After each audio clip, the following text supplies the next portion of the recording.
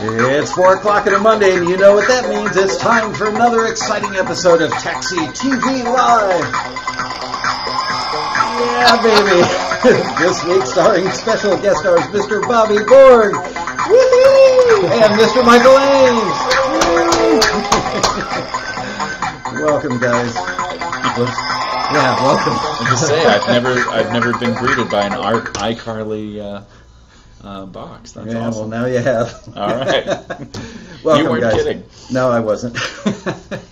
Okay, so I say I need to bring my level down a little bit, and then I'm going to get the chat room open, say hello to everybody there. Hello, folks. How are you guys? So I'm excited. I've known both of these gentlemen forever. I'm guessing I don't know, 15 or more years, something like that. It could be that John Brahaney is the common thread maybe among us. I don't know, but entirely possible. Yeah, we're all that old. Yep, we miss him dearly. We do indeed. Talk about him, speak about him often on the show. Anyway, so Bobby used to be the drummer in Warrant, but more importantly he is the king of all things DIY promotion and marketing, and he teaches at MI, and he still knows how to play drums. And Michael is a publisher who specializes in admin, and I want to start the show by having you explain what admin is, because a lot of people think they need admin, but they're not really sure what it is. Gotcha. Well, there's a reason why they call it the music business, right? So in the publishing world, which for me is split two ways generally, admin and creative. Admin is the stuff that frankly can get really dry and boring, but is also direly important. As we talk about in the publishing section of the book, anyone who gets any piece of music used anywhere needs to be registered with the Performing Rights Society. And a lot of folks, frankly, assume that, as soon as I've become a member, and they also need to remember that they need to be a writer member and a publisher member. We may get into some of this as you dive deeper, but just becoming a member is only the first step. You actually have to register your songs, because if you don't register them, you won't get paid. They don't use telepathy? Exactly.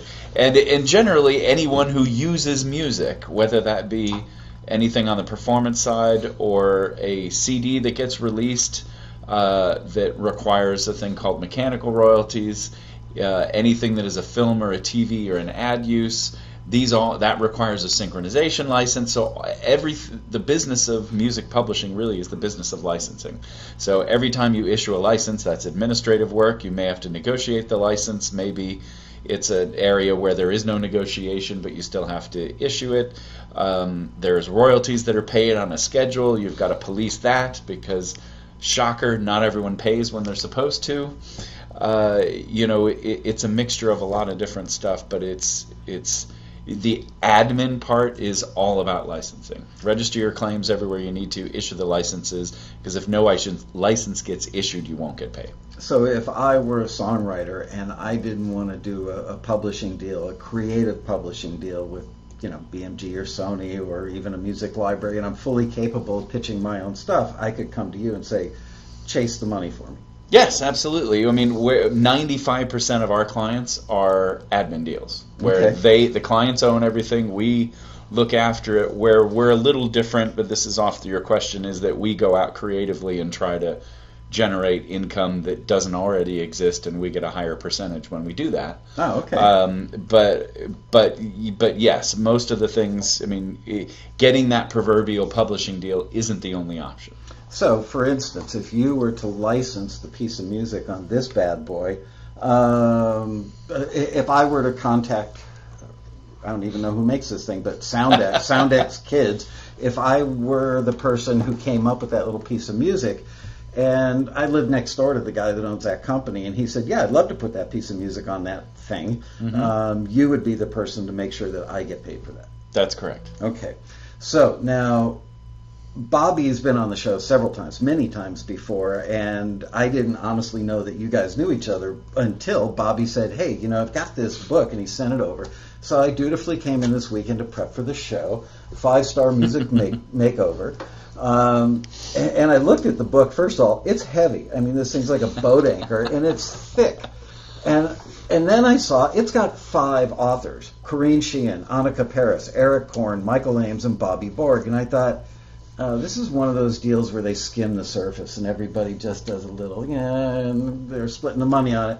And then I started looking through it, and I went, they did not skim the surface. This book is so unbelievably comprehensive that I was frankly in shock. So hats off to you guys, because as Michael said, he got here a little bit before the show, and he said, yeah, this allowed me to dip my toe in the publishing world without having to write a whole book. But you actually 20, we each did 20% of the book. But you wrote a whole book. It's just contained in there with 4 other authors. It is dense, all the sections. Yeah, we all worked really hard. It really is really, really good. And I mean, I've known Bobby forever, and Bobby's thing is no musician should get screwed, and every musician who wants to be.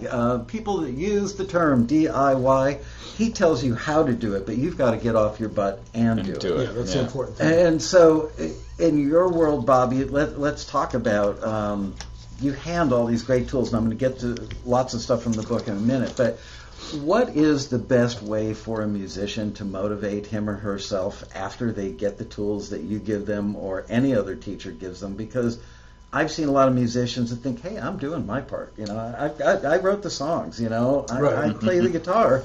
How do you get them to get off their butt? Well, I think today it's important, first and foremost, to let people realize that if they are going to sit in their room and they're going to look at themselves in the mirror and admire how awesome they look and how great they sound,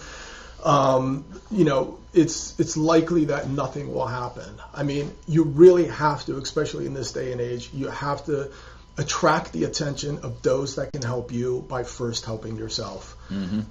And I know that's a challenging thing because I did it. I mean, I was the person that, practiced millions of hours a day and then said, okay, now am I just going to let all this practice go to waste and wait around for someone to come save me, or am I going to put myself out there? So the motivating factor should really be nothing more than, if you really want to do this and you really want to actually fulfill your vision, whatever that might be, you really have to take charge of your career, and you have to get a certain amount of things going first and foremost. And you'll be really surprised at the number of people that then sort of take that energy and help you move forward. But you have to take that first step on your own, unless you just believe in the miracle that you're going to win the lottery or get struck by lightning, and then what happened on its own. So hopefully that's motivating enough. You would think, but I know plenty of musicians who get very fired up. They come to the road rally, or they take one of your classes, excuse me, whatever the circumstance, and they have this temporary peak of motivation, and then it falls off. How do they stay motivated? Yeah, I mean, obviously, one of the things that demotivates people is that, inactivity. In other words, they do things and then they expect immediate results. So, I guess just looking at this realistically, to understand that every single day you should ask yourself when you go to sleep, did I move myself forward just a little bit? Or did I do something to move myself forward just a little bit?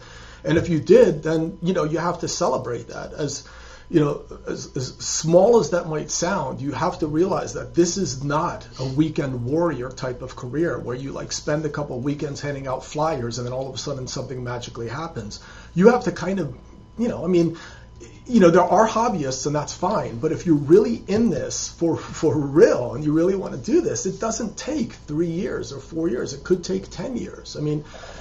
Doctors don't become doctors overnight. So why should you think that, you just learn how to play an instrument, or you write a couple songs, and then magically everything is going to work out well for you? You really have to focus on that. I've got to tell you a great story. A couple months ago, I went to Hollywood and met with a couple of successful taxi members, and one of the guys I remember very distinctly, he was wearing a green t-shirt that said "Carries No Cash" at the road rally, I don't know, 7-8 years ago probably, and he was in his early 20s, and he grew up in a family that didn't have much money. He flat out says the family was poor, and he wanted to be a rock star. And he got to the road rally. Yeah, he got to the road rally and he said, you know what? instrumental cues are going to be my thing. That's what I can do. And he learned how to do hip hop and EDM, whatever. And so when I went to see him in Hollywood, his other friend said to me, or said to him, "Show him." And I went, "Show him what?" And he goes, "Come on, show him." And the guy pulls out a phone. He holds, kind of reluctantly held up his phone. There's a Maserati on the phone. Oh, wow. And he said, "If not for you and your company, I would not own that car. This has been a lifelong dream of mine." So in, I'm guessing, around 7 years, this kid went from realizing he wasn't going to be a rock star, or that wasn't his fastest path to making money, to doing instrumental cues, and now he makes a hefty six-figure income every year, and it's growing every year, and he just bought his first Maserati. Right. Yeah. And boy, that's a guy who understands motivation. I mean, there's millions of stories like that I have. When I was at Berkeley, at this school, a band that was rehearsing next to me used to rehearse so hard every single day.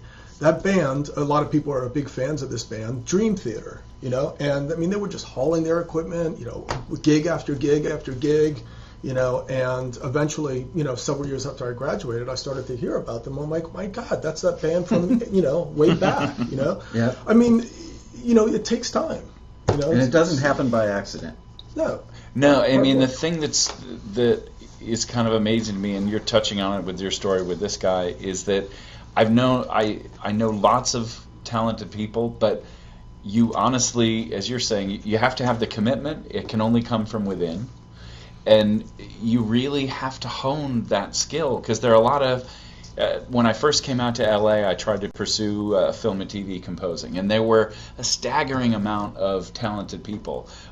But honestly, part of this whole music business, no matter what aspect you're in, it's all about relationships, and frankly, ultimately too, it's sales. Mm-hmm. Whether you're, obviously in the beginning, you're all selling yourself, which is why we sort of did the book, but you have to have that gene, and you can learn it, but at some level, you have to be comfortable being thrown into a room of people and communicate. And a lot of creative folks, understandably, are more introverted and would rather sort of hang out on the side of a room, at the school dance, whatever. Mm-hmm. But, you have to be able to move yourself away from the wall. Otherwise, frankly, it's not going to happen. So you have to have that flame, the drive to, this is who I am and this is what I can do, and I believe in it, and I just have to get others to. Yeah, and if I could add real quick, is that a big pain in the butt to do? Yes. Do we understand that you get up and you're like, I'm trying, when is it going to happen? And it's frustrating. Yes, we do understand that. And is there also, a lot of you guys out there might just be hobbyists. You're doing this out of pure enjoyment, and it would be nice to see something placed. So you're giving it a shot, and you're working towards that. And then there's others that, their life depends on this. This is how they're going to, pay their rent. This is how they're going to eat. This is their future, So there's different levels of this as well. Mm-hmm. But and that's okay. You know what? You can be totally okay. If you're making $2,500 a year getting a few cues placed, or a bunch of instrumental stuff on the Kardashian or Duck Dynasties, or Kardashians or Duck Dynasty. Or they'll merge. They'll do a new joint show. Duck Dashians. Or Dynasty. Ooh, we got a new show. Anyway, that's pretty rewarding. It's self-satisfying, and I'm proud of those people as well, because you know what? There are a lot of 42-year-old dentists in New Jersey that smoked a little pot in college, and they were in a rock band, and they wanted to pursue music, but they realized they had to be responsible, get a job, and they became a dentist. And now they're 42, and they've got a little time in their hands because the kids are in high school and they don't require as much attention. Right. And they go out and they buy $5,000 worth of gear to tack onto their Mac laptop. And I just got an email today, from one of our members who I know very well. He just got his first placement in a feature film. And, that's awesome. And they used his piece for 18 seconds. He went, eh. And then another place they used it, and then he found out they used it in the end credits, and it rolled for the entire length. And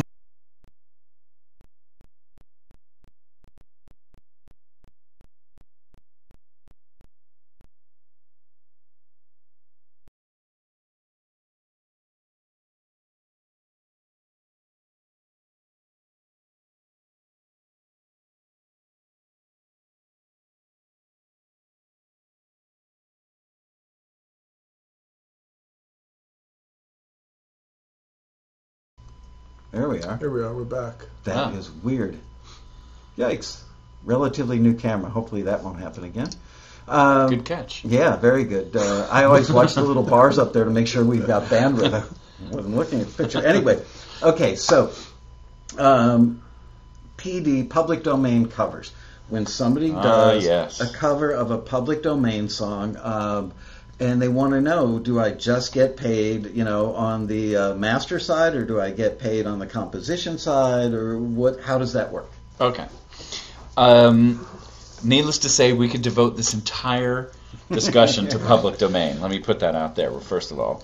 And for anyone out there that ever does try to explore public domain, I want to make sure that you're thinking in terms of the world, not just the United States, because you can go online and find out, oh, great, this song is public domain in the United States. That does not necessarily mean that it's public domain in the rest of the world. How do you track that down for the rest of the world? So, honestly, it's really difficult. There's a little bit of research involved, without getting too arcane. Like our copyright law changed in 1976 to be more in line with the rest of the world. Ours was different before then, but generally now it's the life of the last remaining author plus 70 years.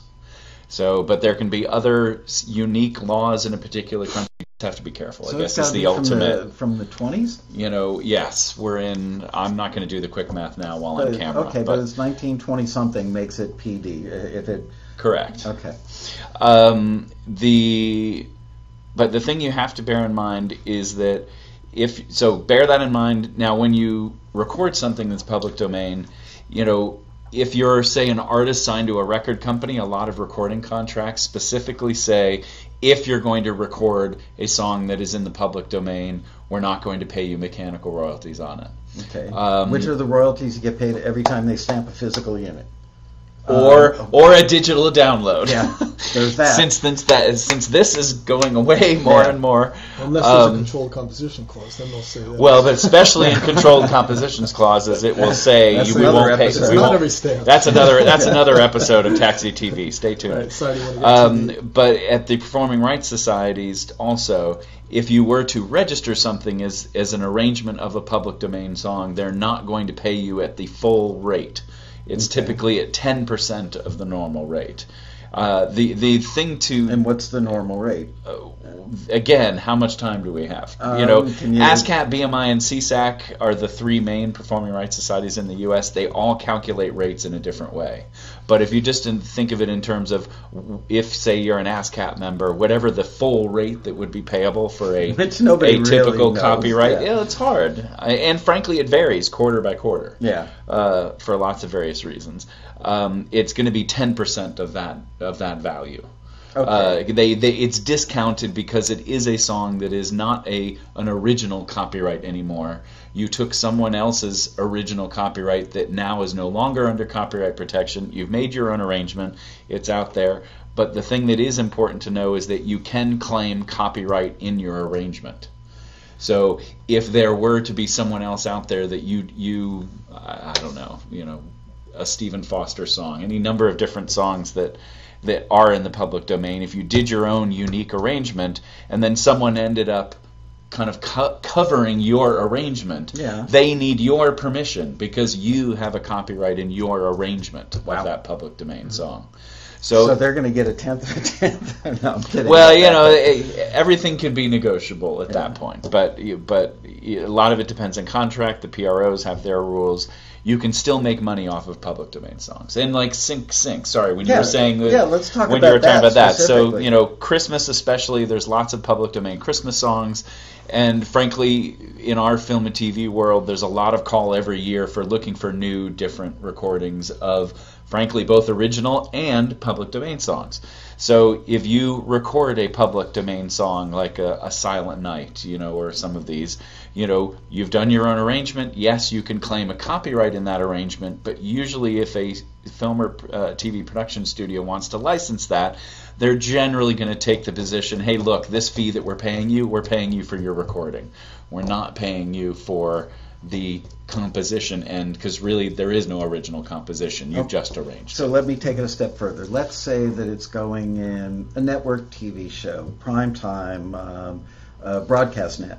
And you might get, somewhere between $1,500 and $5,000 typically for an unknown act, for something like that. For an unknown act original song. So, and half of that is to cover the composition, and half of that is to cover the master, and it's all inclusive. So let's call it $5,000. Now, because you're doing a public domain piece, do they just say, well, you didn't write this, you just did a new arrangement of it, so we're going to give you $2,500 because we're really only paying you Sometimes, for yes. I mean, it kind of depends on the situation and, what the budget of the show is, what your relationship is with the person who you're pitching and you're licensing it to. There's lots of different factors, but yes, if it were, say, someone where there's no relationship factor, they certainly haven't asked for you to do it. I know you gave the 5,000 example, but it would probably be a lower one and maybe try to push you down into the library type of things. Which where could be what? We'll pay you $500. A lot of libraries $1,500. are between $500 and $1,000 a pop. Okay. And yes, they would probably be like, hey, well, there is no original copyright here. We'll pay you $500 for your recording and call it a day. Do you fight for more if you're Joe Schlepper musician, or do you say, hey, I'm just happy to make money when I can? Honestly, each situation is what it is. Mm. It's certainly, if I were Joe, whoever that you just Joe mentioned, Schmegegi, if it's Joe's first interaction that he's chosen to license something himself, Joe has gone out there and pitched it himself, he's developing a relationship, you probably don't have any leverage in that situation. And especially because you're starting the relationship, you're like, oh, I had hoped for more, but if that's all you have in the budget, then yes, I will happily accept because I want to work with you more going forward. As you get to know someone and develop a relationship with them, that encourages then a healthier, more open, I don't want to say healthier, a more open dialogue of, hey man, what can you help here? And the more you develop a relationship, a lot of supervisors will come to you and just say, hey, look, and I'm not necessarily just a PD in this case, but it's a, hey, I wish I had more in this particular situation. I only have 2,000. Could you play ball here and I'll take care of you again somewhere else? Like, I need your help here. Will they, or have you established your ceiling by being a nice guy and giving them that number? Yeah. No, it's an absolutely great question and a great issue. That's why. And again, it depends. It depends on the relationship, really, because at one level, if you're the completely new guy, the trouble is you have no leverage in the relationship, and maybe they're going to think of you in that way. But I think if you're smart, Joe Schmegegi, as you said, well, maybe Joe did this one thing for the $500, but maybe if Joe starts being active and gets other uses elsewhere, Right. And continue, not on a weekly, but maybe every month or 2 or 3, updates this person with, hey, this has been going on with me. I've got this going on. Or if you've been able to get radio happening or other things happening, it helps increase your profile to be, hey, I'm working at this. I'm serious at this. Leverage. I'm building it. Yeah. And then the next time it comes around, there'll be more supervisors who see that you're working and working hard. They want to reward artists. Supervisors love feeling that they discovered an artist. I helped gave this artist their start. Yeah. I always tell students that come to me with this, or clients that come to me with this particular show, I always tell them it's not always what you earn, it's what you learn. So obviously, if you've never placed anything and you have an opportunity to place it, are you not going to place it because they're not giving you $2,000 and they only want to give you $800? I mean, that would probably be a bad move, I think. But putting yourself out there and then taking that success story and maybe using that to get into another situation and so on and so forth, eventually you're going to have, a couple, stripes on your belt where you can say, what, I'm going to do it for $2,000 and I think I deserve that. Yeah, Which leads me to my next question for you, Bobby, which is acting like a pro, not a schmo. Did you call a chapter that? Or if not. Oh, damn. I like that. Yeah. One thing that I've learned from my friendships, relationships, and interactions with music supervisors and publishers is they appreciate people who don't cost them time or effort. They like people who are professional.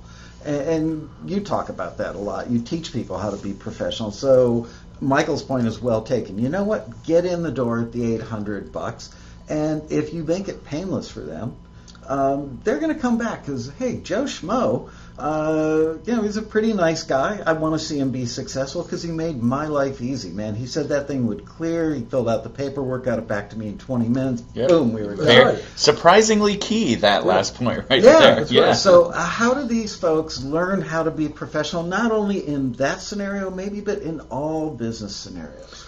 Well, I mean, this also touches on the issue of branding as well, and branding is what you put out there to the business world, so to speak, and then of course the image is the perception that the business world will have about you. So you have to be very cognizant about what you're putting out there. And in the instance that we're talking about, if someone approaches you and they're like, "Look, we have an opportunity for you where you can license a piece of music," a lot of times, people are not just doing it because they want to get the better of you and they go, "Let me use this schmo here. We can get them for cheap." A lot of times it's because, they might want to kind of give you a little bit of a shot. But being that you're not experienced, they're not going to, throw out the sort of, the big paycheck. They want to kind of say, "Hey, let me do you a little bit of a favor. See what you can do." So if you live up to that opportunity, and you're very professional about it, that could lead to more and more things.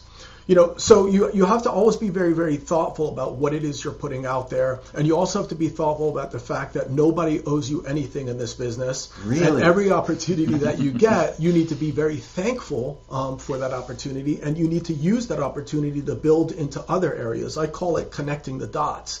You get one thing and you see how that can connect to another thing and so on and so forth.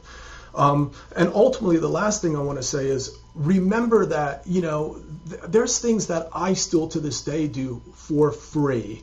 And like this show, for instance. And we got water. We have water. Yeah. Nobody's getting a SAG check from this sucker. And what I mean by that is let me put it this way: you don't do it for free. You do it maybe at no cost, because ultimately, at the end of the day, nothing is free. I mean, you're putting your time into it, you're putting your energy into it, but you need to see how that's going to connect in the bigger picture. So you need to have a bigger picture kind of attitude about this, and not just look at, what am I going to get paid now? Nope, that's not enough.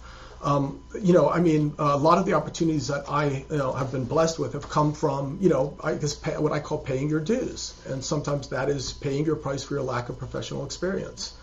And the more you do that, and the more you do that with a smile and make people like you, which is a business of, as you said, of relationships, the more that's going to lead to some great things where one day you are getting that big paycheck. You brushed upon controlled compositions.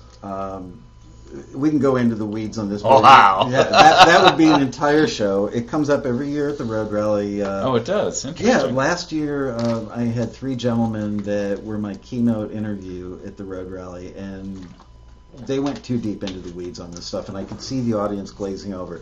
Is there a way, because this is very apropos about what's been going on lately with the DOJ and stuff, is there a way to succinctly tell people who don't yet know what a controlled composition clause is? I'll try. Thank you. And I'll try not to get too far down into the weeds. But let me also use it as an opportunity, because I've seen a few questions pop up here that I kind of want to. It's relevant, so I might as well address the question at the same time, if that's okay. Go for the questions, and we can go back to controlled composition. But there was one question I saw sort of fly by as we have this on the screen in front of us of, oh wait, does this mean that public domain recordings royalties are paid by the PROs? So I kind of want to make sure, since you're asking about one of these things, I think it's relevant. Where, royalties in the publishing world, it depends on what medium in which something is happening as to what is paid and who pays it. So I'll save mechanicals to the last, because that'll tie back into your question. But obviously for performance, we all from the copyright law have a right to control our public performance. We could, if we wanted to, license every TV and radio station and internet station ourselves. A lot of work. Publishers have that ability. Our agreements with the PROs are non-exclusive. We can always issue a direct license if we wanted, but as you said, who's got the time? We none of us can deal with that. So we entered into these collective licensing arrangements with ASCAP was the first, then BMI came around. Actually, I think SESAC technically is a little bit older than BMI. I forget exactly. It's in the book. And now we have GMR, Global Music Rights. So there's really 4 PROs in the United States. And you can only join GMR if you're invited thus far, right? Correct. Also with SESAC, though. SESAC is also still technically invite only. Okay. ASCAP and BMI are non-profit. SESAC and GMR are for-profit. Okay. But sticking to this thing, so right of public performance, we use the PROs. They are our licensing vehicles. They're licensing TV stations, radio, live venues, like anything that involves a public performance. Even music on hold. Yes, absolutely. Okay. So to the person who had the question earlier about, I don't want you to confuse a recording with a performance. These are all separate things. So the PRO would pay on a original composition and a public domain arrangement as long as there's a performance involved.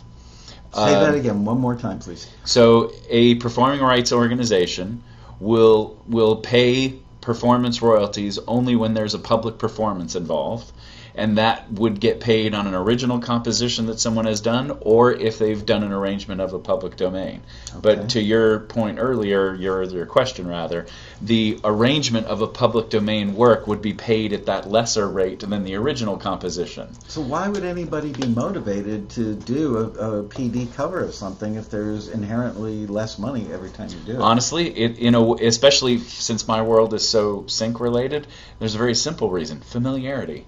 Everyone knows the brand equity. Yeah, you immediately know, and everyone every year, always is. My mom is always looking for new Christmas music. Artists have been discovered through Christmas music. It's evergreen. Absolute evergreen every single year. I know songwriters who have Christmas songs that, I'm trying to think. I could think of it. I mean, Jose Feliciano, and Feliz Navidad. Feliz Navidad. I mean, I can guarantee you that the performing rights check, 7 to 9 months after the Christmas season is very healthy for these people who have done Christmas songs. So that's public performance. I'll get to mechanicals last. So synchronization we've touched on. So anytime you're synchronizing a piece of music with a visual element, there is that sync. You control it.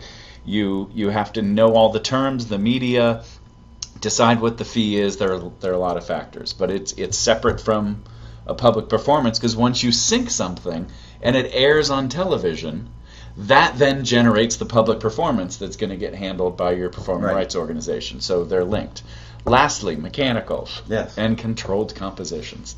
So every time a CD is made, a digital download happens, whenever there is a reproduction, right, that's where mechanicals came around. Because in the beginning, of course, it started back in the early 1910s with piano rolls. That's basically where the music publishing business started. They moved on to wax cylinders and 38s, and then whatever. Anyways, I was going to say what's the 78. Okay, that's where I was kind of like, wait, no, it's not a 38. No, 38 that's special. That's a different band. Yeah, a gun and a band. Have more vodka. Yeah, seriously. We should do that one shot. This is going downhill quickly. So anytime you have mechanically reproduced something, a CD, a server, so digital downloads, it's all being reproduced from a server and showing up on one server down to your laptop or your iPod or your iPhone, whatever. There's a reproduction, and in the United States, right now, for a song that is 5 minutes or less, that rate is 9.1 cents. Okay. 9.1 cents is a combined writer share and publisher share. So if the writer and the publisher are different, they have to split the 9.1 cents. Controlled composition this was before me in the business, but I understand that it started with Sony Records, where someone in business affairs back in the 70 heydays when it was all singer-songwriters, they're like, hey, so we're signing these artists, we're paying them these advances, but they're also 100% writer and maybe in some cases the 100% publisher of all these songs. So we have these two income streams that we're paying to the same person. Why are we doing that? So- Why can't we come up with a scenario where we keep some of this money to ourselves? Because it was fair. So this apparently by counter. some Sony business affairs person decided and came up apparently with the controlled compositions clause, which says if we sign you to a recording contract and you, said artist, are the songwriter of songs, we're going to call your songs controlled compositions. And what we're going to do... You control it. Ultimately, really what they're doing is the record company is trying to take control of your compositions, and here's why. Is that so this 9.1 cents, right, is what's called full statutory rate. Rate with a T. Yes. T. Good point. Rate. Yeah, I actually used to work with an artist that really truly thought it was statutory rate. God. Yeah, no, it's statutory rate with a T. Just pointing that out. Yeah, no, I'm glad you did. And usually rape is what the labels do. Okay, I knew we were gonna no, let's not go back. So the classic example of a controlled compositions clause is, okay, said artist, we're gonna sign you to this recording deal. We've paid you whatever, doesn't matter. Well, we want to limit the amount of money that we're going to pay you as an artist. So we're going to establish a maximum, what's called a cap, of mechanical royalties, and that cap is going to be 10 times 75% of the full rate. Was it 10 times because there were 10 songs on a record, on an album? Well, 10 for mathematically for my example. Okay. I mean, 10 is a typical in an example. But here's why. I'm going to give you the worst case example, okay. Right? So you have 10 times, so 75% of 9.1 cents is 6.8. Thank you. You go, boy. I'm impressed. Oh, yeah, I'd have to whip out my phone. Anyway, all right. So 6.8, which now 10 times that is 68 cents. Mm-hmm. So what this controlled compositions clause does is establish a static pool of 68 cents that all mechanical royalties on an artist's record are going to be paid out of. Mm-hmm. And let's say there's two really. Let's say the artist did 14 songs. Well, if they were still the 100% writer and publisher of all those songs, you're taking 68 cents, dividing it up amongst 14, and that's what they get paid. Hit the cap. But here's where it gets really screwy. Covers. Is, let's say this artist who has 10 songs on the record, let's say they did 5 covers. Yeah. Right? And let's just say that the covers are under 5 minutes or under, because that's where this 9.1 cents is. When it goes over 5 minutes, you get into a higher rate.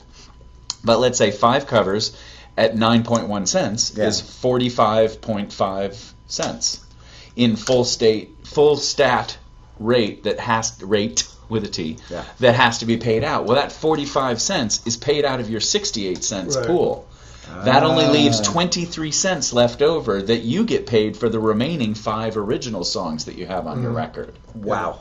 So you have to be really, it's not worth it to do 14 songs on a record. It's not when you have a controlled compositions clause. Which you're going to have if you're the writer or artist most of the time. Absolutely. But correct me though, I mean, shouldn't an artist be worried more about the creative elements of making a record and not be worried about... Yes, but if there's a manager involved or an attorney, everyone should be... you don't want to get in the way of the creative process, but at the same time... I'll give you the most egregious example that I'm aware of, this is not confidential, I know this has been out there publicly. Eric Clapton, did the first MTV Unplugged record, right? Or the first MTV Unplugged. That's for us older people, because MTV began when we were in the music business, or started. Eric is a songwriter. He was signed to a record label that had a controlled compositions clause. But on that record, he has lots of covers. A lot of Eric's greatest hits were covers. And he just has been known to record a lot of things. That, I don't have it in front of me, but I feel like his Unplugged record was like 17 or 18 songs. It was a long set that he did. Well, when he released his record, because of the third-party writers that were not him and the covers, he actually exceeded his cap. And he was literally losing money every time he sold a record. Wow. Because if you exceed your controlled compositions cap, they're going to take it out of your artist royalty. And he's no dummy. manager was certainly no dummy, so that was a creative decision that screwed him on a business and financial level. But it got rescued right. because Warner Chappell, who he was with at the time, in the definition of the Controlled Compositions Clause, they successfully argued that the language applied to studio recordings. And in this case, it was a live recording, so they were able to use the ambiguity in the language to negotiate a settlement with the label, details of which I don't know. But it was just that you have to be careful about this stuff, and I hope at some level that kind of answers your... It does. It reminds me, remember Melanie, I got a brand new pair of roller skates? Sure. I did a double live album with her in the studio, where we did a double album top to bottom every night in front of an audience of 30 people sitting around the floor, and then we just cut together the best bars of the multi-track and mixed the record. She had a lot of covers on that. Yeah. But it was live, but in the studio. Yeah. Now, just to be clear, one thing: the Controlled Composition Clause does not apply to digital downloads. Yes or no? Thank you. Actually, that is correct. Right. Bobby is absolutely correct. What about streaming? Okay, that runs on a whole different. That takes it all. I want to go in a totally different direction. Ask Bobby a question about. We didn't bring our calculators. We'll come back for part 2. Radio. It still sells music. Look, the best way to become a millionaire in the music business, other than my Maserati driving friend, is touring. And you can't fill a stadium or a 5,000-seater or a 50,000-seater if you are not having radio hits. And you need 3 or 4 big radio hits to even think about starting to tour. How can the average, let's go back to our friend Joe Schmo or Joe Schmagay or whatever. Yeah. They're brothers. Or cousins at least. Yeah. Is there any hope for the average DIY musician in, Pocatello, Idaho, to get him or herself on the radio? Mm-hmm. And if so, how do they do it? What can they expect? Okay, I'll start with this, and then if you have anything, I'll chime in. I mean, the first thing you have to do, again, if you're, let's take one step at a time. There's a number of different radio mediums in which you can try to actually promote yourself, and so let's start with them. There is college radio. There is commercial specialty show. There is satellite radio, and there are smaller market commercial radio stations that you might try to be played on. There's also web radio stations that are generated from fans as well. Those are well worth a shot to get on those. And then, of course, you can also create your own web radio station as well and broadcast your own music and the music that people give you the rights to broadcast as well, if you wanted to go that route to kind of use it as a promotional tool. But in any case, let's start off with the first one. I mean, if you're a new DIY band, it's very, very simple to get yourself on a local college radio station. I mean, I did that myself just simply by listening to the college radio station when I was a 17-year-old kid in a band. I walked over to the actual college, knocked on the door while I knew they were broadcasting, and said, "Hi, I think you guys are great. I'd like to get your opinion about this music." I spoke with the DJ, and the next week I was being played on the show. And it was the first time I ever... How big of a school was it? It was Princeton University, actually. So, yeah, a big school. Yeah, it's a little tiny school, Princeton. A big school. And it was just simply because I was very, very friendly, I was very honest, and I didn't say, "Hey, this is the best thing in the world." I said, "I love your show, I've been listening regularly, and I would like to get your opinion about this. We're a local group." And he did actually play it on the air, and then we became friends. And then that actually led to other things. He told some of his other friends that broadcast at college stations, so now we're playing on more stations. He actually knew some record stores and comic shops where now they took our record on consignment. He actually knew a couple bookers, and then we ended up getting booked. And we actually got quotes from him that we then put in our bios. And we even invited him to come MC one of our shows, where he got up and said, "Hey, this is so-and-so from WPRB Princeton. Welcome to the stage." So it made us look bigger. So we really capitalized on one thing that might appear to most people as being small, but we took it and we made something big out of it. I call it like promoting the promotion, so to speak. Then satellite radio stations, the cool thing about that is now it's coming in cars. So people that have money, get satellite radio that come in their nice new cars, and people with money might be interested. Some cars that aren't it doesn't have to be a Beamer or Mercedes. A lot of cars come with free satellite. That's right. For year, so. And these people are the people, point being, that can afford to buy your music, and that will if they hear something that they like, because it's on a really cool specific show on satellite radio. Then there's what's called commercial specialty shows, right? Those are the special shows on commercial radio stations, like Cat Corbett on K-Rock here in Los Angeles on Sunday nights at 9 o'clock will play local bands. So you're being played on commercial stations, the same ones that play the big stars, on Sunday night at 9 o'clock. Is there an audience there at that hour? Well, not drive time. It might not. Right, it's not, of course, drive time, but sure, it's still like these commercial stations that broadcast for miles and miles and miles, and it's very possible that people will hear you and they'll look further on your websites and get more information and be more interested in you. Also, the people that are usually doing these shows also sit at the marketing meetings during the day and say, hey, we played this great band the other night that got a lot of phones. We should consider maybe playing them once in a while during the day, and that's possible that you get in a rotation. What are the odds? It can happen. Especially is it like a 1 in 10,000 or is it 1 in 100? What are the it's not something that, of course, happens every day. But, I saw it happen many, many times. My band got played on BCN in Boston, which is a huge station, and that led to new things. When I was coming up in Boston going to this school, a band called Extreme was being played regularly. There's a new band in Long Beach that's played on KLOS, and they're just a local band, unsigned, that's played all the time. Wow! I wish I could remember the name at this moment. It's apparently they haven't been played enough. It's a Led Zeppelin type act. In any case, then there's smaller market commercial stations. Those are commercial stations, but in smaller markets where there's a more possibility that you might be able to get some broadcast. But usually it's not because some kid sends in a CD and says, hey, check out my music, and they play it. It's because there's some generation. Or you're generating some momentum in clubs by doing performances or charities around town. So it's kind of like a lot of different things that add up to maybe some of these opportunities, not just because you send something in the mail. So does the person who does a specialty show pick all the music, generally speaking?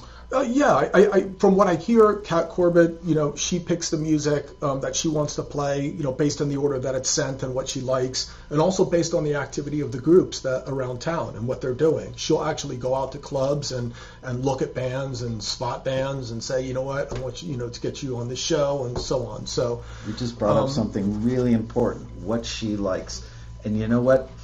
Far too few musicians do their homework and figure out what people like. Mm-hmm. You can watch a TV show and learn what the pattern of music that they use, what their taste is, what their tone is.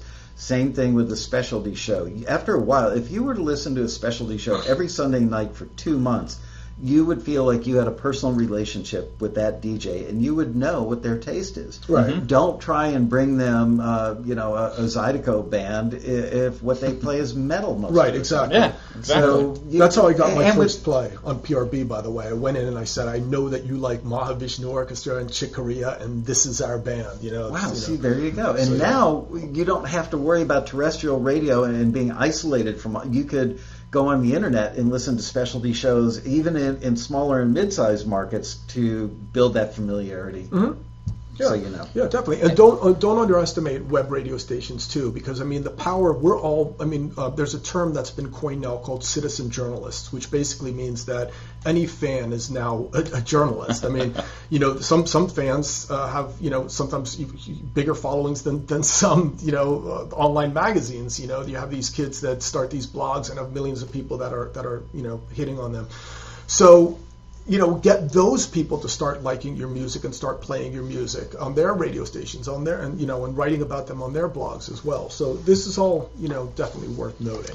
And to your point when you're talking about just the familiarity, what they like, and all of this, and him doing, I think the homework is key. And no matter what you're doing, it whether it be radio, for film and TV stuff with our Joe Schmo or Schmagegi example, right? Where he got his Christmas thing used, I can tell you that the first turnoff that any music supervisor will have if you were to reach out to them is, it's easy to get their emails, right? There's, the Film and TV Music Guide at musicregistry.com and all this sort of stuff. But if you email them and say, hey, this is me, what are you working on? Yeah. They're going to instantly delete your email. But if you email and say, hi, this is who I am, this is a link to my band, don't send MP3s, I love what you do on X show. My music would apply to this show because of, Sally's storyline right now is with this is going on, listen to my lyric of this. Like, if you do the work for them, and just that already is the first hurdle because you've done your homework. You're not, barraging them with stupid questions. You're like, this is who I am. This is what I do. This is essentially the service I'm offering to you to help make your job easier. Exactly. Listen to my music. So I call it cars, bars, and hotels. Almost every drama has scenes with cars, so you need background source. Absolutely. Coming from a car radio. Bars, because you've got people in a meeting in a bar, and it's either going to be, like a tiki hut bar or an upscale, cosmopolitan bar. In hotels, a lot of hotel lobbies, people registering at the front desk. So take a show like Homeland on Showtime. And Carrie Matheson, the show's protagonist, she's been in the Middle East, I believe. Not Afghanistan, Pakistan. I think she's kind of been all over. Yes, I've been watching the whole series. Yeah, I love that series. Yeah. But they generally stay in one location for the better part of the series. And so I look at the log line and go, okay, so for this coming season of 2017, which is coming any day now, I believe, I think they're going to be back in the U.S., and she's going to be based out of D.C. That means she's going to have a lot of meetings in upscale Washington, D.C. bars. What do people listen to when they go to a restaurant or a bar in Washington, D.C. to play Spy versus Spy? It's going to be cocktail jazz piano. It might be, help me think of a genre here. I'm stumping myself. Well, it's going to depend on the DC bar. There could be some EDM, European EDM type music if it's kind of like when trying she was to be in Germany hip last and trendy. year. Yeah, and that show too. You mentioned, though they have music that is particular to the area and the country that they're in. There's also such a jazz influence. Jazz is a guy who represents some jazz. There's very few outlets for jazz. That whole series, those producers love jazz. The theme of it is all jazz influenced. And great jazz, by the way. I happen to be friends with the supervisor, and every year they're always looking about like, hey, what are we going to cover? And let's try to get like a blanket arrangement where we can use it and dip into the jazz when it's appropriate. But you'd have to be watching the show to know that that's there to even bring it up. Speaking of jazz, if I may, and I haven't gone public with this at all yet, is it a fair statement to say that it's damn near impossible to get signed to a jazz label because there are so few of them compared to pop labels? Well, I mean, the short answer is probably yes. But I mean, the thing, honestly, that is fascinating to me, even you're bringing up jazz, we represent this guy, Philippe Sace, who's a well-known studio guy, has been in jazz forever. And yeah, he's been signed to labels, but you know what? Like, he's been putting out singles now. He is the label. He's hiring the radio promoter. He's hiring the publicity guys. And you know what? Like, he's starting to, like... That's because he doesn't... He probably read this book. Well, the reason that I ask is, in my experience, 40 years in the business now, has been that it's hard enough to get signed to a pop label. It's even harder with jazz because there's so few of them and they sell so few records, and the signings are like maybe one a year per label. I am very proud to let you know that Taxi member Lindsay Webster, about a year and a half, 2 years ago, I reached out to an old friend of mine who used to be VP of A&R at a big jazz label, and he used to run listings of Taxi. That's how we became friends. Okay. Then he became a manager of many, many of the top jazz acts. And I called him up and said, we never get really good jazz listings from labels anymore. Can you leverage your relationships, call these guys up, see if they'll run listings with us, and you'll be the ears on it?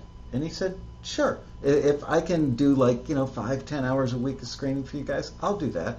Well, he sent me an email the other day and let me know that Lindsay Webster has the #1 smooth jazz single in the market, And the only other artist to do that in the last 10 years is Sade. Wow. And she signed with Shanachie Records, and she's managed by this guy That's now. awesome. So That's fantastic. that was, we do a lot of sync stuff at Taxi, and it's rare that we get record deals for people just because they're really friggin' hard to get, especially these days. To get a jazz deal, I'm so proud of Lindsey Webster. That's awesome. No, that's fantastic. I mean, I can tell you as a screener myself. I mean, one of the things that's exciting is when you're listening to your music, and we come across something that's really great. I mean, everybody gets really excited about it, obviously, and I mean, everybody's here to see ultimately you guys succeed.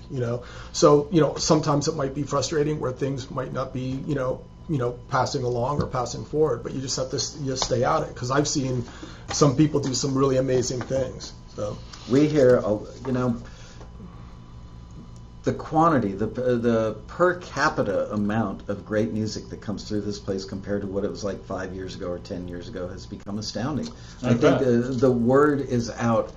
Unfortunately, there's a myth: don't join Taxi till you're ready. The truth and reality of it is, join Taxi when you're at like a C+ or a B- level, and let us take you to B+, then A-, then A, like the Maserati driving guy. the critiques are invaluable. Yeah. If you actually listen to them. Yeah, well, you have to, and it stings. You get those things, and you go, "Who's this jerk?" But you combine the critiques with Taxi TV, with the Road Rally, and you put it all together, and a certain percentage of our members will climb the ladder, and we're just so proud of how many people are not only getting deals, but getting placements and making stuff happen. Oh, for sure, Well, the thing to me of why I frankly love the DIY thing, I mean, look, I'm an independent publisher, so the independent artist, the DIY, why we did the book, where I try to always frame it for everyone is that the definition of success for me in the music business has totally changed from when the three of us started. It was always about, let's get signed to that record label, let's do this, right?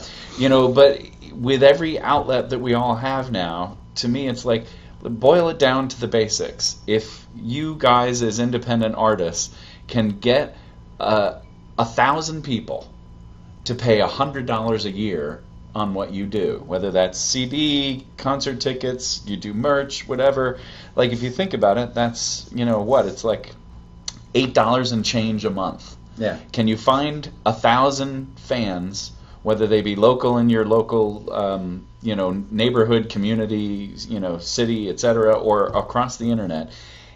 Like, that's $100,000 a year. Absolutely. And it feels like a far more manageable thing. I don't need to have millions of people and be on radio and all of this to have a full-time career in music. All it takes is 1,000 people who love what you do that'll pay $100. I coined the phrase years ago, and it's absolutely, you can research this and find out I was the first guy to ever use the phrase, now I'm blowing it. Middle-class musician? Yeah, middle-class musician. There was an article that I wrote that ended up in Music Connection. And my theory was, hey, if a plumber has to learn his or her craft, all these other craftspeople have to learn, they do their apprenticeship, they learn their craft, and they can make that $100,000 a year thing. Why can't musicians do that? Mm-hmm. And only a small percentage of people will work that hard. Part of it is booking shows. You are very expert on the subject, and most people just want somebody else to do it for them. Mm-hmm. The good DIY guys have figured out how to do it. Tell them what they need to know, please. I mean, you pick up your phone. I mean, seriously. Oh, but I hate making sales. That's dirty. Yeah, no. Well, listen, I mean, all right. So as we've been pointing out throughout this whole show, things have changed. I mean, in the past, when I was coming up, you try to go for the big record deal. And I can tell you stories that you guys will probably hate to hear about friends of mine that would write 4 songs, go into SIR studio, talk some A&R guys to come in, listen to them. They would get signed. They would go make their record, and the first tour would be opening for Kiss. I know you don't want to hear that, but those days don't necessarily exist anymore. So you just have to get, you just have to say, in this day and age, you are going to have to be more business-minded. You are going to have to be like the CEO of your own company. Mm-hmm. So you can't, I know it's a lot of work because you have to spend hours just to be a great musician and a great songwriter. And now I have to be a great marketer, and I have to be a great salesperson, and I have to be a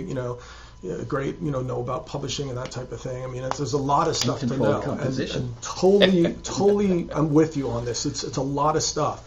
But you just kind of have to try to balance it out. You just have to try to take that first step. So that first step would be, simply, paying attention to the different clubs that are in your neighborhood. And I'm starting with clubs first and foremost simply because they're convenient. They have a stage, they have lighting, they have PA, they have parking, they have security, they have liquor, etc. to sell to the people that come in and watch you. Right? All the essentials. So you start with those places first, and you try to fit obviously the audience that those clubs attract. So you apply the same methodology that you would for the specialty radio guys. Same thing. Yeah, you don't bring a singer-songwriter act to a hair No, club. Yeah, you definitely, exactly. You pick up the phone and you call them, or you go to the club and then you ask the waitress, what time is the best time to call the club, and they'll tell you what time their call hours are. You call in and you're very, very positive. Hi, my name is so-and-so. This is the name of my band. We would like to get a gig in August, sometime around the 12th or 14th.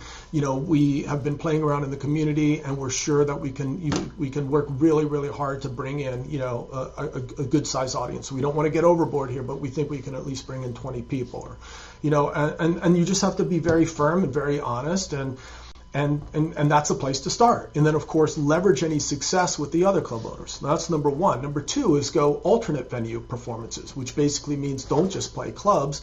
Think about the psychographics, now I'm getting into marketing, of your target audience. Psychographics is the activities, interests, and opinions of your fans, which basically means... slowly. Yeah, sure. Psychographics are the sort of the activities, the interests, and opinions of your most likely audience. Which is different from demographics, which is... Right, demographics would be age, gender, ethnicity, how much they make per year, where they went to school, and that type of thing. So if you found a bar, for instance, where a bunch of hunters hung out, in Idaho, chances are that they may be of conservative political view.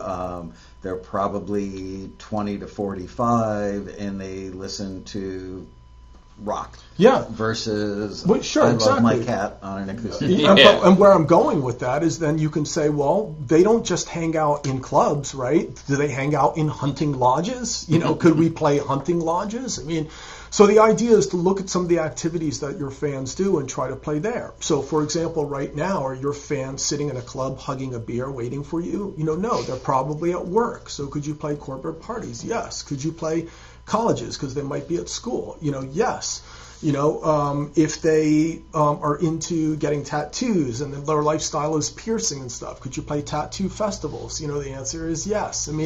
There's just, if they're into X game type stuff, could you play surfing kind of championships on the beach and things like that? Yes.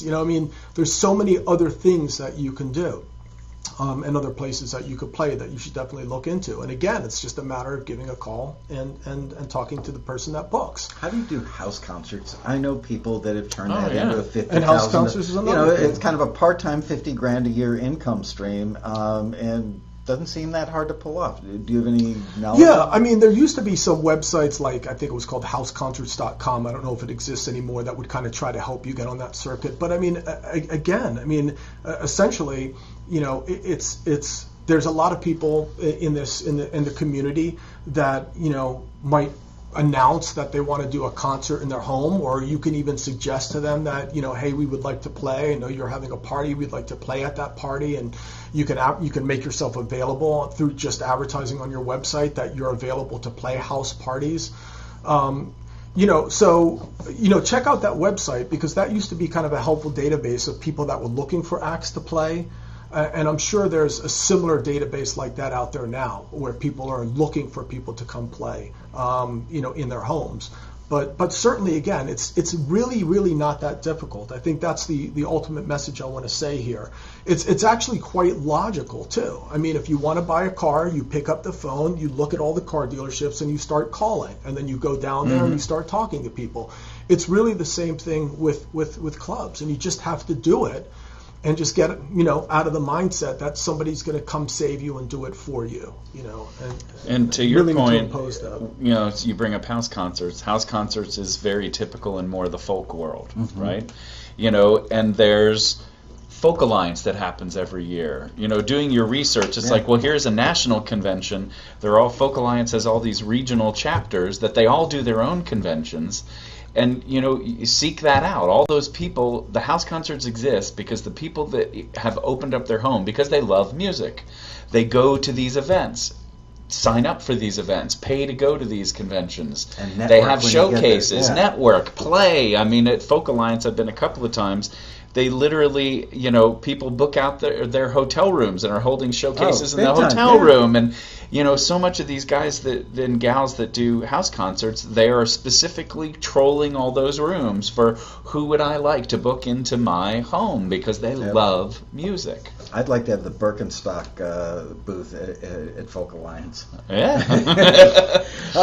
Let's talk about radio promos. I think that is maybe the least discussed aspect of music licensing out there. And frankly, I'm pretty knowledgeable about licensing. I don't know how I know how people get paid. I don't know how the rate is determined for what people get paid when they license a song or an instrumental for a promo. And can we discuss it from a promo that would be on a cable net versus a major broadcast net? Sure. It's frankly a whole similar process as if you're licensing a piece of music to a film or a television show. But there are specific promo people that... Oh, no, yeah, that's what I'm saying. They're sort of like, much like films and film studios have the marketing department to do the trailers, there's all the networks that produce the shows, and they have their own promo departments. And it's, it is a world, it's a volume world, where, which therefore mostly library music is getting used. But they, when you sit down any one night, there's, count the promos. Every single promo has music, right? Yeah. And it's typically done where it's probably honestly for your instrumental library music, not a well-known song. Mm-hmm. It gets used in what's called a needle drop rate, right? So it's like every use that happens, boom, you'll get, and it's probably honestly these days $100 to $200 a needle drop, per use. And do you still make PRO money on the back the end? fees, honestly, sometimes the fees between cable and network are these upfront fees, these needle drop fees, are going to be around the same. Okay. For me, who also represents a bunch of well-known songs, that you can get up into thousands of dollars per week. And those are usually licensed on a per week basis as opposed to the per drop, like these library things. You will see a higher fee typically on those bigger ABC, CBS, NBC than you would on a cable thing. Is the PRO money way bigger on a broadcast net than a cable net just because of the size? No question. Okay. Because most of the PRO licenses, the blanket licenses that they issue, are all based on a percentage of the ad revenue that network takes in. So, ABC, CBS, NBC, without question, is the holy grail of performance income, at least here in the United States. But you're saying, can you get PRO money? Yes, absolutely.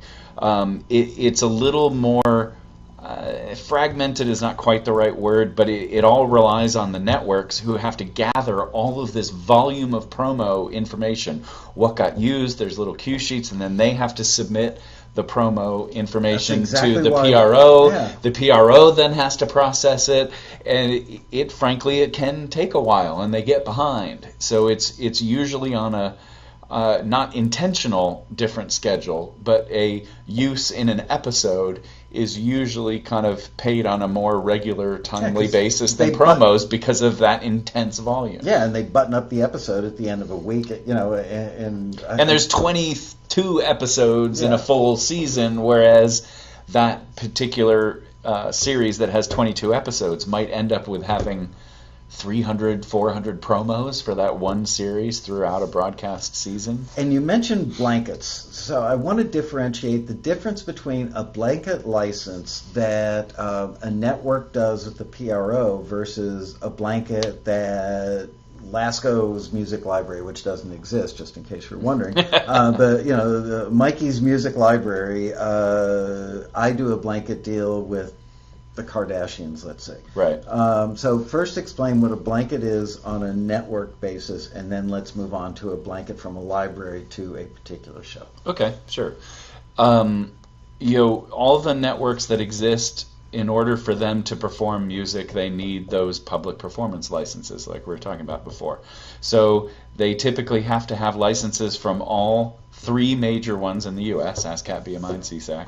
And what in their world, what a blanket license means is that the rate that gets negotiated is an annual fee, usually payable one time a year. Maybe they've broken it up into payments. And I'm guessing that's in the tens of millions or something? Oh, there's no question. Yeah. In fact, I believe ASCAP and BMI have press releases that go out every year talking about what they have collected the previous calendar year, so you can find it publicly. But I believe TV blanket licenses are the biggest source of income for both ASCAP and BMI. Wow. And then commercial radio being second. But the blanket license, it's called blanket because that network gets the license from them, whatever fee they negotiate. It gives them literally the ability to perform every single song in that society's repertoire. So they've got to negotiate. So they don't need to worry about going on a song-by-song basis. It's like we know as long as we've got ASCAP, BMI, and CSAC, again, main 3, all covered. We've got blanket licenses from all 3. We can play whatever we want. Is there any amount of the ASCAP guy saying to the network, look, I know what you paid BMI last year. I mean, how do they get away with individualizing a unique negotiation? Great question. I mean, nobody knows the answer. I don't honestly know the answer. I mean, you can imagine, though, like any business, and most of these negotiations, there's a TV music licensing committee, which is what the societies are doing the negotiations with. Those societies all heavily compete against each other, and you can imagine the reason they would understandably compete, because if I can lure over X and Y composer from this other society who does a lot of volume, the next time I go in front of the TV music licensing committee, I can show them what I have now and argue that I have a bigger part of the pie, and therefore my fee needs to be increased from what the last license was. So this is why PROs will use, I've heard, there are slush funds and bonuses that are paid to bring somebody over. It's like, we'll give you a first-year bonus or advance you half of what we anticipate you're going to earn in a year, because they want those big composers so that they can jack their blanket up. Yeah, I mean, every society has different payment methods. They're actually pretty open about it on their websites. You can read about how everything is calculated. We can read it. Can we understand it? So no. I mean, there's a reason why they... But I've actually once called them and asked them about that, how they determine the actual fee that they're going to charge someone. And they said, well, let's just say, for example, a radio station might be charged based on its broadcast range, its advertising revenue, and that's how they would formulate, a blanket license for that particular radio station. Let's just say. It's really complex. Yeah. I mean, there's a reason why they all have like economists on staff who are constantly like having to figure all this crap out. It's not the world I would want to live in. I wouldn't either. So now let's but yet direly important to my life and everyone's life here. It's becoming critically important to our members because, I mean, look at, 24 years ago, people laughed at Taxi. I know they laughed at us. Oh, those guys only get their members film and TV.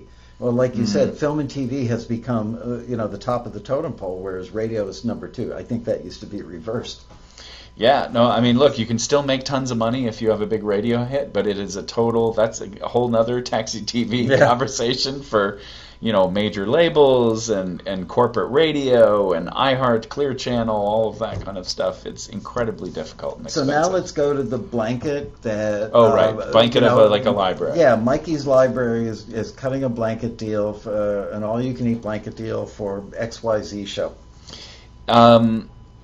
Some of the established libraries can get a fee for that blanket license, and it's a similar concept as the PRO license. It says network or said production.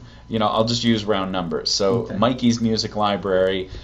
Some production wants a blanket, season-wide blanket to use whatever you want in the library, and they're going to give Mikey's library, since it's not yours, $1,000. Okay, is that an actual number, or...? It's all across the board. I've known, frankly, there's so many libraries out there right now. It's such a crazy competitive world that, frankly, people are giving music away for free. Just to make I mean, it back that's a whole other thing that I would encourage. It can be a separate, we all have to work hard to bolster up the value of music, because if it doesn't happen, we're all going to be out of jobs. But it can go from zero up to, I think I've known some libraries to get $10,000 and $20,000 for a season. But because it's a blanket, it means that production knows it controls their costs. Everything that's in that library, I know that I can drop it however many times that I want into any episode for my entire season, and my cost never goes up. Almost eliminates the need for a music supervisor, which is an additional cost, because they could just hand the editors, if it's a reality show, a drive and say, and a lot of reality shows don't have composers for that exact reason. Right. They do all these multi-library deals and literally score their entire every single episode with licensed in music. So now, when the library gets, let's pick a round number. Let's say $10K. Okay. Mikey's Music Library gets $10,000 for all-you-can-eat deal for XYZ TV show. And now you guys are both composers in Mikey's Music Catalog, and you get 121 cues of yours placed, and you get 14 of yours placed. Are the libraries required to do that math and pay you guys proportionally out of that blanket amount that they've collected, or do you get paid at all? I've heard it go both ways. It can be both ways, honestly. What happens more often than not, would you guess? Or I can't be the one that probably makes that general sort of thing, because the library, I don't spend any time in the library world, but we have had composers of ours who have negotiated deals with other libraries, and one of the points of negotiation is, do you participate in the sync fees or not? And these are these blanket licenses. There are some libraries that offer that participation. There are others that do not. Seems fair. To be fair and to play the, I don't want to say devil's advocate, but I mean, when you are a music library, it's gotten a little bit different now because it's moved so digital, but in the traditional library world, I mean, you're talking about expenses for production of CDs, and there's time, like you have a minute-long piece. Most libraries are you're going to have your minute, you're going to have a 30-second cut down, a 15-second cut down, and all of this. And the this all musicians takes don't do them. No, they usually have in-house people who this is their job. They know what to do. They know how to cut it. Then all of this to make it work. There's a lot of manpower involved. There's an expense to put together all the packages.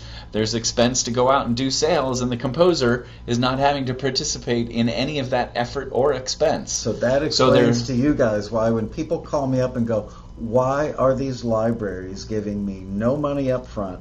They want 100% of the publisher share. They're letting me keep 100% of the writer share. They're making half the money, but I made all the music. Why do they deserve it? That explains it.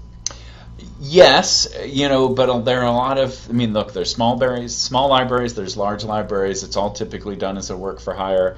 And, a lot of the, larger legitimate libraries will pay an upfront. They'll give you a budget, and they'll do it. This as a work for hire. Whether it's, I'll pay you $1,000 a pop. You do whether you've do me an created album, or well, see, that is, they're actually tasking you with something. Correct. Versus Bobby makes something this weekend and submits it to him. It's already been created. It's not created for. He's not on a mission. He's not creating a specific thing. It exists, and they like it, and they sign it. Yeah, I'd say you vet any library like you would vet a publisher, like you'd vet an attorney, anyone else that you would want to get involved with. Find out about them. Are they reputable? Is their music getting licensed? There's forums online, this whole online revolution has allowed everyone to talk about anything that they've had bad experiences on, as well as good experiences. Do your research. Yeah, but the bummer is a lot of the bad experiences. Look, I see stuff about Taxi all the time. Oh, I submitted 13 times to Taxi and never made any money. Well, maybe you pitched poorly or pitched music that wasn't all that great 13 times. Absolutely. But it lives forever on the internet. So I take that stuff with a grain of salt, because I know that I've seen companies, libraries in particular, that are badmouthed. That I know the owners. I know how hard they work. I know that when I'm here at 8 or 9 o'clock at night, and they shoot me an email, I can pick up the phone. They're still working, I'm still working. Absolutely. If they're working Yeah. at 9 o'clock at night, they get my vote. Just as a little Absolutely. quick thing I wanted to add to that, because I deal with a lot of independent artists that are constantly coming to me with these types of deals and saying, hey, does this look fair, and that type of thing. Usually I ask them, I say, well, just go through a couple really, really quick steps. So number one, who is the library, or who is the record company, or who is the song plugger, or who is the music publisher? In other words, just let's type them into Google and let's see how they come up. Then now let's look at their website. How transparent are they? Somehow, for some reason, I tend to be a little bit doubtful about people that don't like to offer their faces in a picture with some sort of biography saying, this is Michael Eames, this is the name of my company, this is when I was born, this is where I went to school. I mean, when they kind of hide behind this company name and there's no information about who the players are in there, I get a little bit just like, well, how come? And then of course, if they do offer that information, go ahead and do some more searches. Who is this person? How long has he been in this business? Where did he used to work? And then who are the artists? Maybe you can reach out to the artists and ask, do you have a good Absolutely. experience with them? So, again, just breaking it down to some very, very simple things so that it doesn't seem so overwhelming and so complicated, I think is something that would be very, very helpful to all of you guys when you're looking for these types of opportunities. Yeah. One more question, and then I want to open it up to questions from our viewers. Bobby, on pay-to-play as it relates to booking yourself in clubs. Mm-hmm. Everybody's, pay-to-play. I mean, the term gets used for taxi as well, but it's a whole other part of the business and another issue. As it relates to clubs, I get it. A club owner has to sell drinks because that's how they earn their living and pay their rent. And while they may truly love music, and they may love the Michael Eames Band and just think you guys are the greatest thing in the world, if you only get your girlfriends in, well, you're married, but you know what I'm saying. If the band only brings their girlfriends and they've got 4 people in there swilling beer, versus a band that can get 50 people or 100 people into the club. What's your take on pay-to-play? And I know that's a tough question. So That's actually, no, I've given this a lot of thought because, as you guys know, I mean, I'm an artist first and foremost, and I played in clubs ever since I was, started playing when I was 12, and I was doing the whole thing in You've been clubs. doing this for like 5 years now. I wish. But I've been dealing with this topic for years, and here's how I look at it. Well, there's 2 sides to every story, right? So let's look at the club owner side. The club owner has to pay rent. The club owner has to build a stage, get a PA, get lights, get liquor licenses, renovate to make the club look, modern, get, liability insurance, and so on and so forth. It costs a lot of money.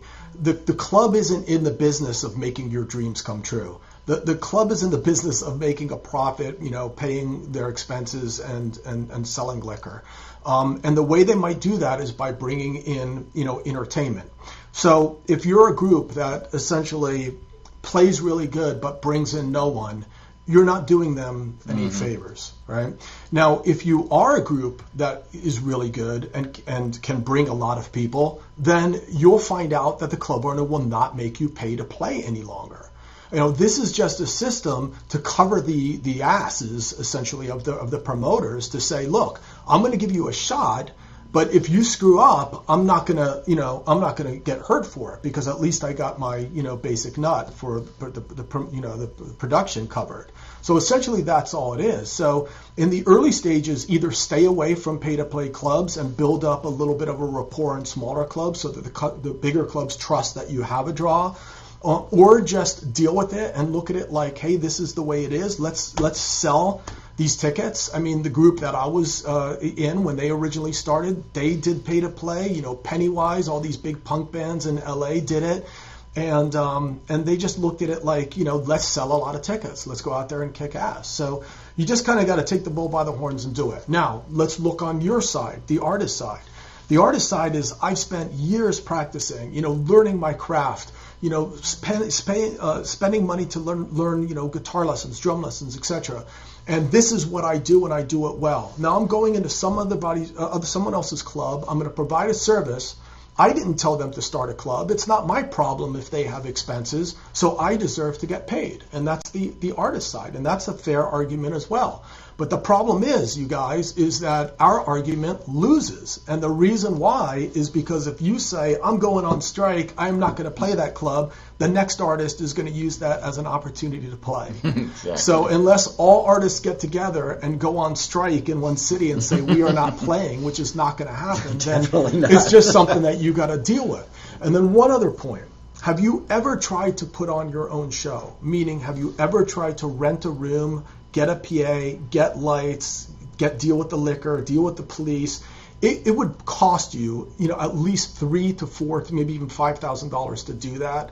If you're going to do it right, so you look at it like a guy's letting you come play on their stage for 2 hours and give you an opportunity to throw a party and draw a crowd. It's really a bargain if you have to pay the guy at the $100 that essentially you can even make $300 or $400 on those tickets they give you if you're a great salesperson. So that's kind of how I see it. Listen, don't forget I'm on your team, you guys, but I just try to see things from a practical perspective. It's a business. It's a Everyone business. involved. It's a business. Yeah. Taking our first viewer question, how long does it take to get registered as a publisher? You're already registered with ASCAP, I see. Well, whether it's ASCAP, BMI, or CSAC, it's actually a pretty quick process. ASCAP I've found to be the fastest because it's all been online, and you can literally fill out everything online, and I think you're a member within 24 hours. Like, they turn it around really quickly. BMI just started online. I haven't had any direct experience yet. All I would say is make sure you're registered both as a writer and as a publisher, because for all of you that write your own material, always bear in mind that when you write it, because until you sign a piece of paper otherwise, you're the publisher, you're the owner. You have to take that responsibility and take care of your own business. So just out of curiosity, that question was from someone that's already registered as a writer? Well, yeah, the end of the question there, it says, I'm already registered with ASCAP, but what's unclear to me is, are you registered as a writer or a publisher as both? I would bet just as a writer. I would too. And I've been seeing this trend. I talked to you about this, where when people call in, maybe you don't want to talk about it. No, I think I know where you're going. Go ahead. There's this confusion where apparently when people call in and they register as a writer, well, first of all, you are both the writer and publisher until you transfer those rights, to somebody else to handle your publisher. So you're publishing. So you're both a writer and publisher. So you should register as both the writer and publisher, unless, of course, there's different circumstances. But some of the folks I hear that are helping people with their questions are just saying, you know what, you can just register as a writer, and that way you'll save any fees that are related to the signing up as a publisher. And I'm like, what?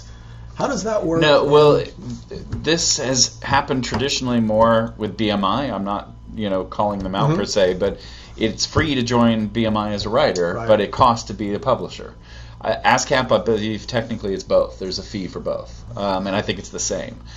So for over the years, a lot of people have been said, it's, BMI reps have told writers, just join as a writer and we'll pay you your publisher share through your writer account. Right. But where that doesn't really work is, say, in a film and TV situation that we've been talking about, the invoice that exists in a film and TV thing is a cue sheet. And a cue sheet has a column that says, here's the writer, here's the percentage, here's your PRO, here's your publishing company name, your percentage and a PRO.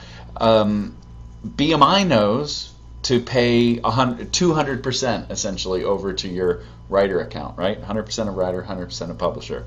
But these days, everything gets sold internationally. So anything that goes to a foreign PRO in a foreign country, they're going to get a copy of the cue sheet. And, there's this international database called the IPI database that has all the writers and all the publishers.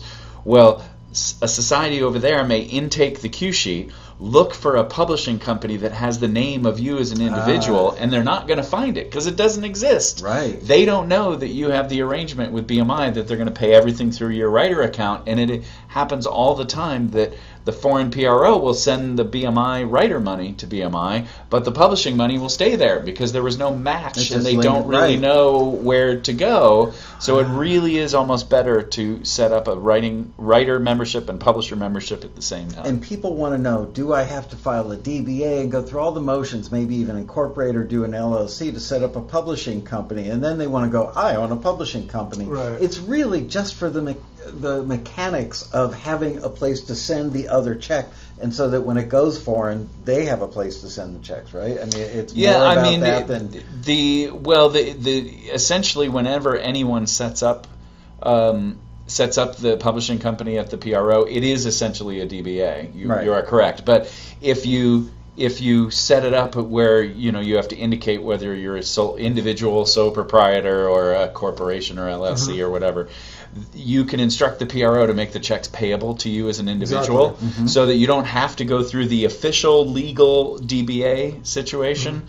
And that can work and still work for a lot of people. But then as one gets more successful, it's worth consulting with the lawyer or the accountant, even also from a liability perspective. Because if your music gets out there, it really is worth it. Set up that corporation, that LLC, because God forbid if you ever get sued, your liability on a personal level is protected, so no one can take your home, your car, or whatever. And there are tax benefits, of course. Yeah, it's easy. Absolutely. A lot of people think that they can write off the expenses of making music, and the answer, although I'm not an accountant, can't tell you this with great certainty or any authority, but my understanding is that your income has to exceed your expenses before you can start doing that. If you're making $100 a year and you're writing off $1,000, the IRS is only going to put up with that for about 10 minutes. Exactly.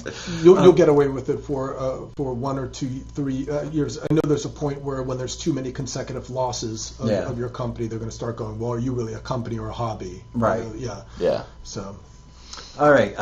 Question. I saw something from Vicky go by before. Yeah, we're having a bunch of interplay on DBAs and all this sort of stuff. Where did Vicky go? Okay, Vicky, can you read that, Michael? Because I'm on a weird. Yeah, sure. I have music placed in some investigative discovery TV shows that have now been placed on YouTube by the channel. Do I get paid royalties for the plays of those shows on YouTube? Ooh, good question. Oh, God. Really good question. Oh, God. YouTube is a whole crazy. YouTube is the wild, wild west. In theory, you should get paid, but I mean, the reality is you're probably not going to be, because first of all, discovery. I wonder if discovery. I mean, you said investigative discovery, but the problem with YouTube is you've got the channels where, say, a Discovery has branded their own channel, they have it up, but they also then usually have what's called an MCN themselves. It stands for multi-channel network, where they're in control of that channel and what goes up. And under YouTube rules, an MCN is responsible for clearing its own music. Wow. But then you have, to use for Vicky's example, if your show, Vicky, has been uploaded by a viewer where they've ripped it off the television or somewhere else, and it's been uploaded as this what's called user-generated content, UGC, that then can be claimed. We all go to YouTube videos, and sometimes some have ads, some don't. A lot of that user-generated content, when there's ads, there's money being earned. And in her case, I would say Discovery, being the owner of that video, if a user has uploaded it and didn't get permission, Discovery is the one that has to have that conversation with the user, or whether they're even going to take it down. I mean, my bet in that scenario is Discovery would nix them, put in what's called a takedown request to YouTube, because they're going to want everyone to come over to their MCN. If someone was putting up a show that's available elsewhere, no, we're slamming you down. We want people to come to our official outlet and channel. Well, what kind of license is Vicky talking about? A work for hire situation where she makes? I don't know the answer to that. Would be complicated. But if it was, if it's a work for hire, then Discovery controls it themselves. But wouldn't Vicky get performance royalties if it's broadcast over? Well, but where you're talking about, but where YouTube has licenses with the PROs, okay, for sure. But what I don't believe is happening, and I'm not a complete expert, is that I don't think necessarily that ASCAP and BMI are processing cue sheets that have been viewed, because her show is going to have probably like 50 to 100 pieces of music in it. It's a different thing, say, with I represent I've Had the Time of My Life from Dirty Dancing. Someone uploads a video where they've used that song. I'm going to get triggered or I manually go in sometimes late at night and do searching on it. I can go in and claim that video because it has my song, and I'm going to participate in the ad revenue on it because it's just me. I'm the only claim. Know all this stuff? I mean, the whole world has gotten so it's difficult. Getting more complicated too. It really is. Speaking of Time of My Life, I was on the phone with Michael Lloyd Sunday evening from home, who produced that song. Yes, he did. For the album, and he was telling me a great insider story. Originally, the vocal, I can't remember the vocalist's name, but it was all done in an upper register, and it didn't work as well as when they brought Bill Medley in. And Jennifer Warnes were the two that did the duet. Because you had the contrast of the two, gave it a different character. And the director, I think he says the director or the producer of the movie absolutely hated it, but they had to go with it for some political reason or something. Well, I think, too, it was also from part of where I've heard the story from the writer's side, is that it was literally like a time issue. Like, I think they were literally called like a couple of days before the scene, and Frankie Previtt, one of the three writers, got the call that basically was like, hey, we're shooting this big scene in this indie movie, and we don't have a song yet. Would you like to write something? Let me think. And about that. So I think they literally knew. Like, Michael was more involved in the day-to-day at that time. I wasn't, obviously. He would know. But from where I've heard, it's been more of like, hey, they had to shoot the scene. Like, everything was booked. They got actors. They got this. They have a budget. They got cameras. We got to shoot. We got to find a song. I want you guys to know at the Road Rally this year, here's a little insider stuff for just the people who watch Taxi TV, is I've asked Michael Lloyd to introduce me. He's my warm-up guy, if you will, at the beginning of the rally, because he's been involved in it for so long, and he's so great to our members. That guy will drive around with Taxi member music in his SUV, listen to songs, and call people up no matter where they live and tell them why their songs worked or didn't. Good for him. That's awesome. Yeah, I don't know how he has the time to do that, but he does most of it in the car. Anyway, he's been such a big fan of Taxi and so good to our members that I'm having him introduce me, but it's his birthday on November 3rd. So might we be presenting him with a birthday cake at the beginning of the road rally? Nice. Good possibility. And you can sing Happy Birthday without worry of a license. Yeah, I was going to get into something. I want to take another question too. I was gonna We're say. running long, but this is such a great episode that I want to keep going. Okay, another question from Ken DePotter. Do you guys make more from the paperback version or the Kindle version? I'll buy the one that supports the authors better. Oh, Aww. That's very nice. That's very awesome. I should know the contract that we signed, but I think I'd hazard to say we probably make more off the paperback version than the Kindle. Yeah, I can absolutely. But also, but on that note, I would also like to tell you guys that like the record industry, it is, it's so small, and we essentially wrote this book, for you guys, to obviously share information with you that's going to help and make your lives better. But definitely, of course, we appreciate you guys getting a copy because then it makes it worthwhile writing it. So, there it is. You know what? It's all about you guys. So I'm going to give one away for free on the show, and then what I'm going to do tomorrow I'm going to ask people tonight to tweet tomorrow, once we get the show up on YouTube, because Kimberly's out today, so the show won't hit YouTube till tomorrow. When it does, whoever's tweet shows up first, the first two people whose tweets pointing to the show after it's up will each get a copy of the book. What do we have? Three we're giving away? Yeah, we're going to give one away here, awesome. And then two tomorrow to the first tweeters. And we're going to sign them, too. Awesome. Wait, what's the name of the book, says Tony Anderson? That would be 5-Star Music Makeover. Can it be any bolder? Okay, there we go. And you guys know I never endorse anything. Oh, Tony said you didn't see that. How can you not see that? Really? Tony. There you go. Hope that helped. Thanks, Tony. Honestly, I really didn't think that a book with 5 authors would be this good. I really didn't. And then I started going through it, and look at the number of Post-it notes. And at some point I just said, okay, I've got way more than I can cover on the show. The book is that good. I mean, you can tell. Listen to these guys. Come on. These guys are geniuses. All right. And if I might add real quick while he's looking for another question, I just want to mention something about the other authors real quick. Absolutely. Annika actually wrote a great section about writing music. Corinne wrote some great stuff about actually performing the music, because that's very, very important. Eric wrote a lot about how to record the music. Of course, you wrote about licensing the music, and I've talked about promoting the music. So it's like 5 key skills that all musicians need to succeed, and that's kind of. And the other 4 guys, other than me, the other 4 authors all teach at Musicians Institute. So I'm the oddball. I come in and guest speak, I guess. But no, you're a good oddball. Thank you. But it's been a fun ride. I mean, obviously, when the kind person's asking about royalties, which one we get, we're of course splitting everything 5 ways. So honestly, we're not in this for the money. Yeah. I think we all, these guys have all been educators. Bobby obviously has been an author for years with lots of great books.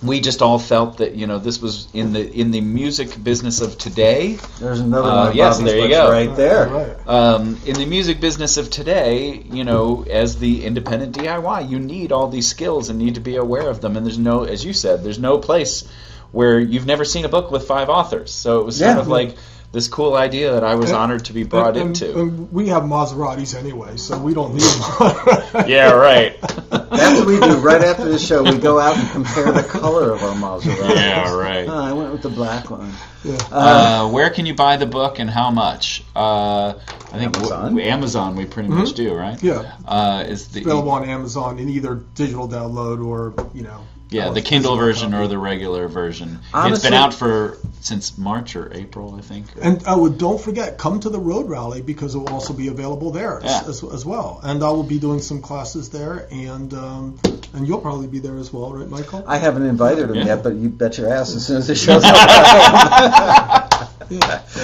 Michael and I played a little phone tag like 6 months ago. We haven't caught up. It's been years. It's true. It's been a very long time, because it's busy in the world of independence. I don't want to put you on the spot, but I actually pitched the class with all of us, in case you wanted to do it. I remember Angel said to me, Bobby Borg wants a 3rd class, and we're already over our limit. So if you want to lose one of your other classes... All right. I'll got to talk to you about that. Yeah. Any other questions? I mean, we literally don't have any more space. I bet, yeah. And we tried to cut back again this year, and we were unsuccessful as always. If there were other questions, it's farther up in the feed. I have no idea. So. All right. I don't even know how you'd even find out where questions are. What's that one say? That's not even a question. That was okay. addressing someone's question about or comment about YouTube. All right. Other questions will roll in here in a second. There's like a 20-second delay from the time we say there are no questions. Really? Oh, okay, gotcha. All right. Well. Yeah. Marketing book is really good too. Thank you. CM Songs. Does the book have basics for newbies? I mean, the answer is basically yes. That's the whole idea. Yes. Let's see. All right. Well, I guess there's no more questions. We're getting kind thank yous, which is much appreciated. All right. So with that, I want everybody who would like to win a copy of 5-Star Musician Makeover. Sorry, 5-Star Music Makeover. Everybody who'd like to win one, type in a +1, and I'm going to tap on the screen with my pen as they go flying by, and these guys are going to tell me which person I hit with the tip of my pen. And then that person is going to email matt@taxi.com, and we will send the book out. +1s. So they have to start hitting +1. We have to wait 20 seconds, because you said there's about a 20-second. Yeah, it'll start showing. All right. We've got +1s. We're waiting. Here we go. Maybe. Oh, hey, there we go. Yeah, watch. We're starting to get some flying. Everybody knows not to be the first thing. How are you going to know? All right. Yeah, come on. There we go. Okay. Okay. What's that? M3 Lucian. Okay. M3 Lucian. M as in Michael, 3 Lucian? Yes. Okay. You, sir. Damn, now there's a huge long line of +1s. Sorry, you can stop doing +1s, unfortunately. I'm not sure if you're a man or a woman, but would you kindly email matt@taxi.com and say, I won the copy of the book on yesterday's Taxi TV, and he will get your information, and we will send a copy of the book out to you. And remember, tomorrow, once you check our YouTube channel, the Taxi YouTube channel, once Kimberly has a chance to get the show up on YouTube, I'll tell you. Once the show is up on YouTube, the first person that tweets to the show on YouTube, the first 2 people that tweet will get the other 2 copies of the book that we've got to give away. And with that, I would like to thank you, gentlemen. Yeah, man. thank you. Thank you for having us, man. I feel like we could have done like 3 hours. We could have, You yeah. guys were amazing. Yeah, just wonderful. And Michael, you're coming to the Road Rally. The weekend. I might be in New York that week, but if I'm not, I will happily be at the Road No, Rally. you're not going to New York. It's November 3rd through the 6th. And I got to tell you, I wrapped up the schedule this weekend for the stuff that's going on in the ballroom, and I can tell you that I am incredibly proud. Really, really proud of what's going to happen on the stage this year at the Road Rally. It's going to be the most informative road rally.